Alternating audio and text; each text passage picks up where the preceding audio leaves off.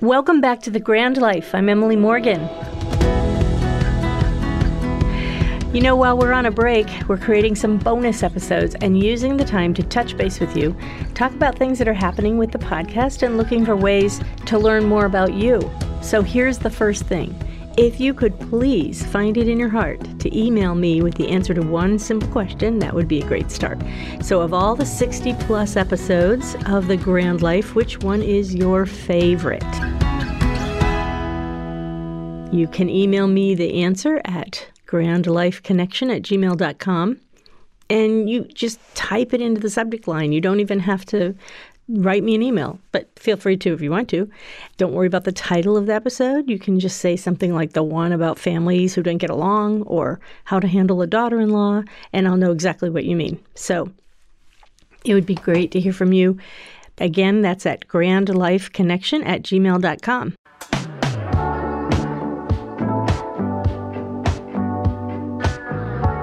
Well, we are going to start by talking about a few things that I want to catch you up on.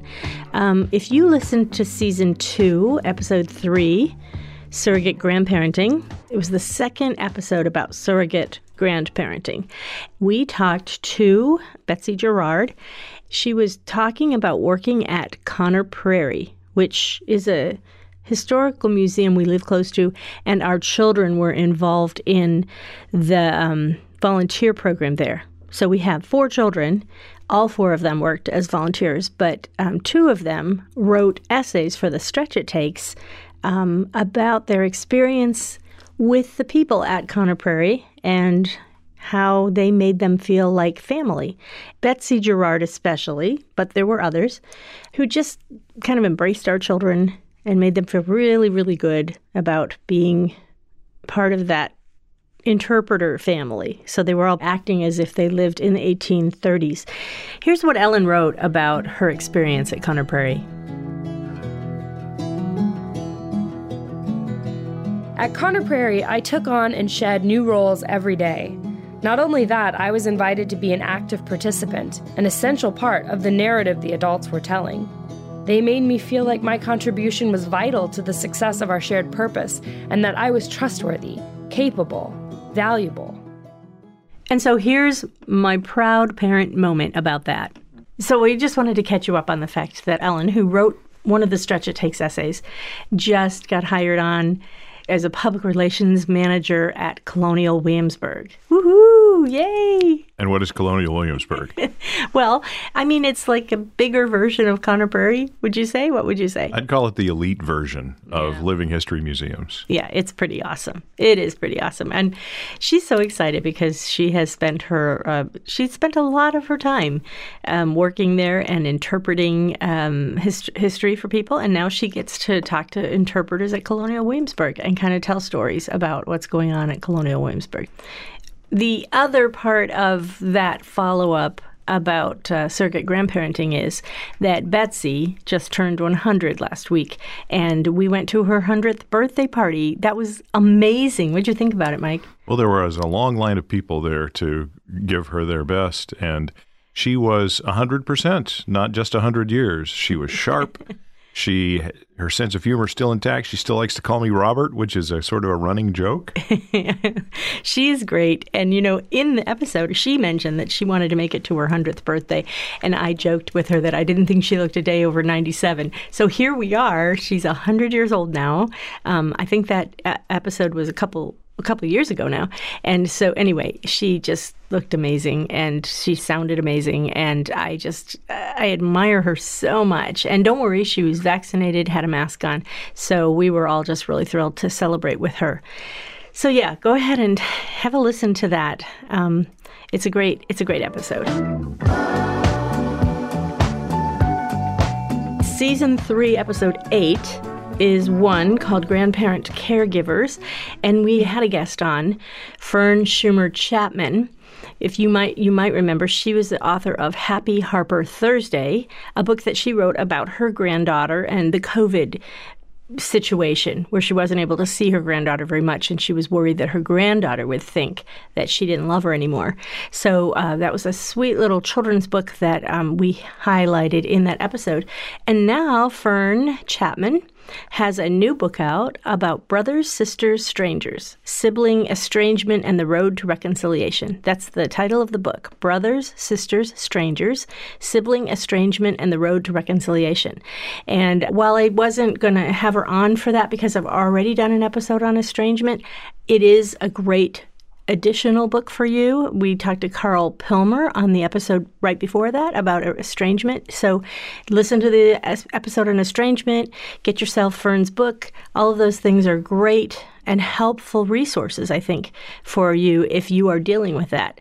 And I know that that's a very common thing. It's one of our most listened to episodes, sadly, but it is true. And I think COVID has not helped the issue of estrangement. It might even, I don't know. What do you think, Mike? I think it may even perpetuate estrangement because once you stay away from someone for a certain period of time, it's easier to stay away from them than for a long, long time. People might regard it as an excuse to sort of keep the estrangement going and not confront the hard things, not do the hard things. Right. I mean, after you've missed a couple Thanksgivings, maybe it's like, well, I don't really ever need to do that again. So I would love to know if you have any thoughts on that. I'm always interested in hearing some feedback from you about any of these issues.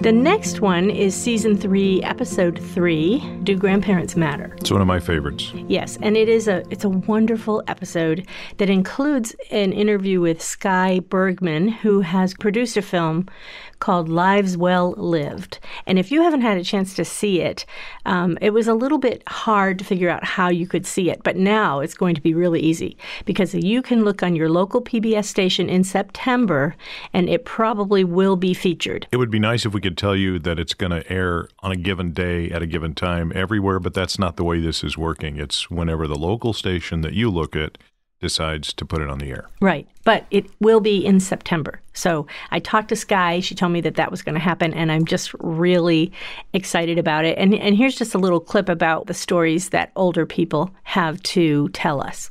In some regard, we're losing a lot of the stories and history that really that generation has and that wisdom that they have because they've lived through those things. I think that one of the things that has resonated with people as they're watching the Lives Well Lived film through this time is that here's a group of individuals who lived through so many real trials and tribulations, and their resilience in being able to overcome those things is really helpful to look at now as we're all going through this pandemic. I mean, I think one of the people in my film, Evie Justison, talks about Viktor Frankl's Man's Search for Meaning and how he realized that you can't control necessarily the things that are happening to you, but you can control your attitude about them. And I think especially during this time, that's so critically important.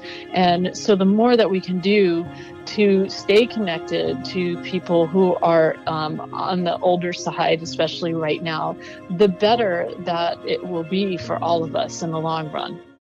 Okay, now we're going to talk about our favorite episode. And I'm not sure this is your favorite episode, is it, Mike?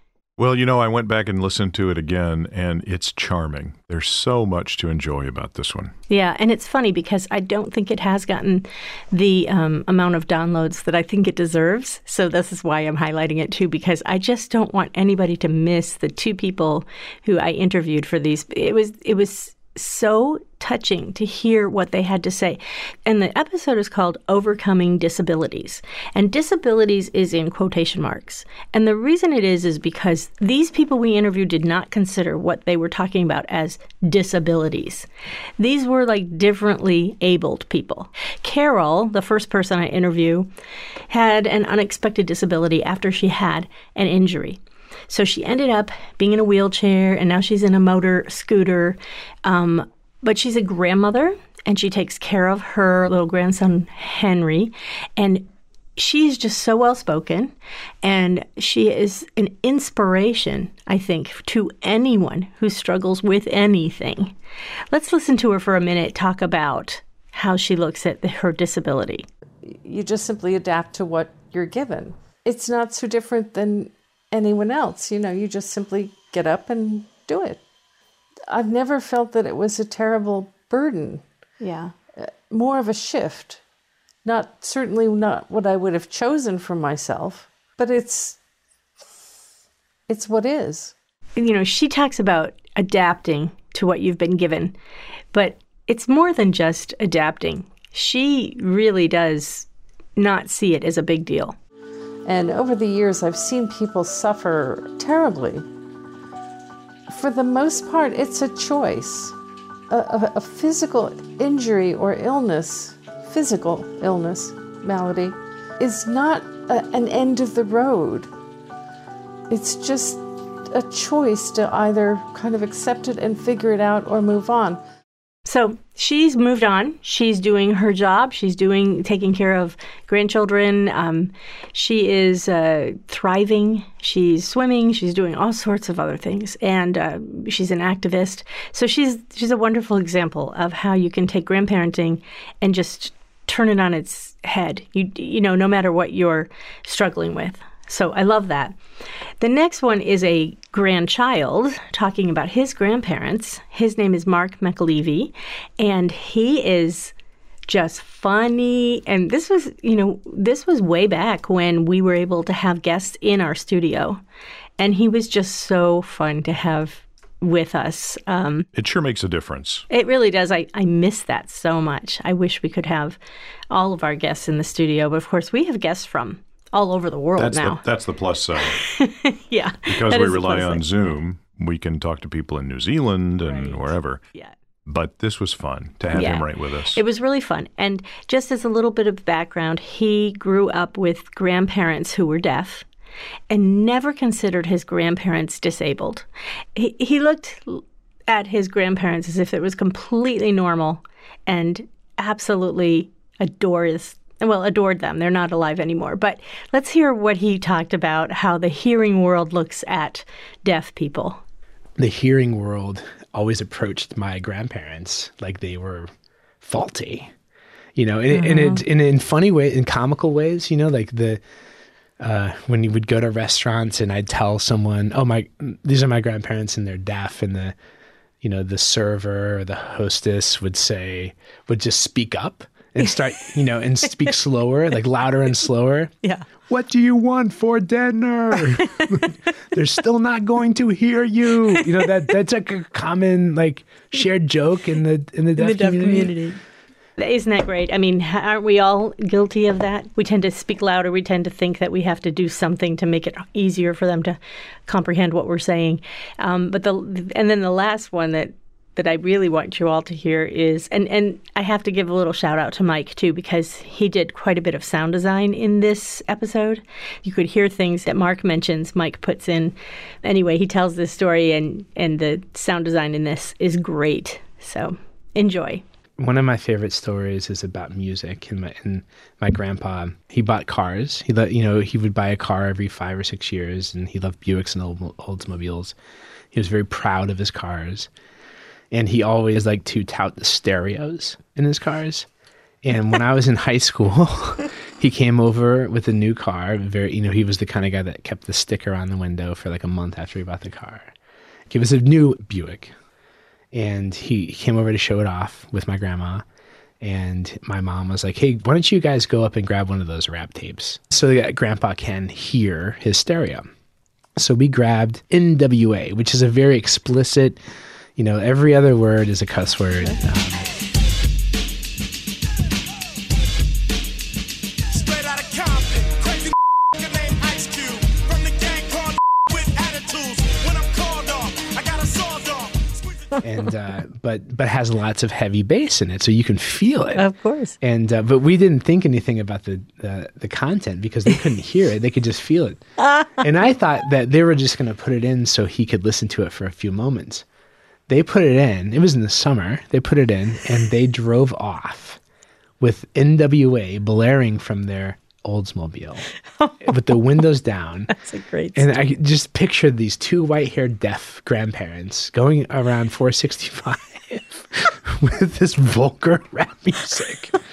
I love it. I love it. And they knew about it later. I told them about it. I didn't, but There were lots That's a of great moments like story. that where like the hearing and the deaf world combined in a humorous way.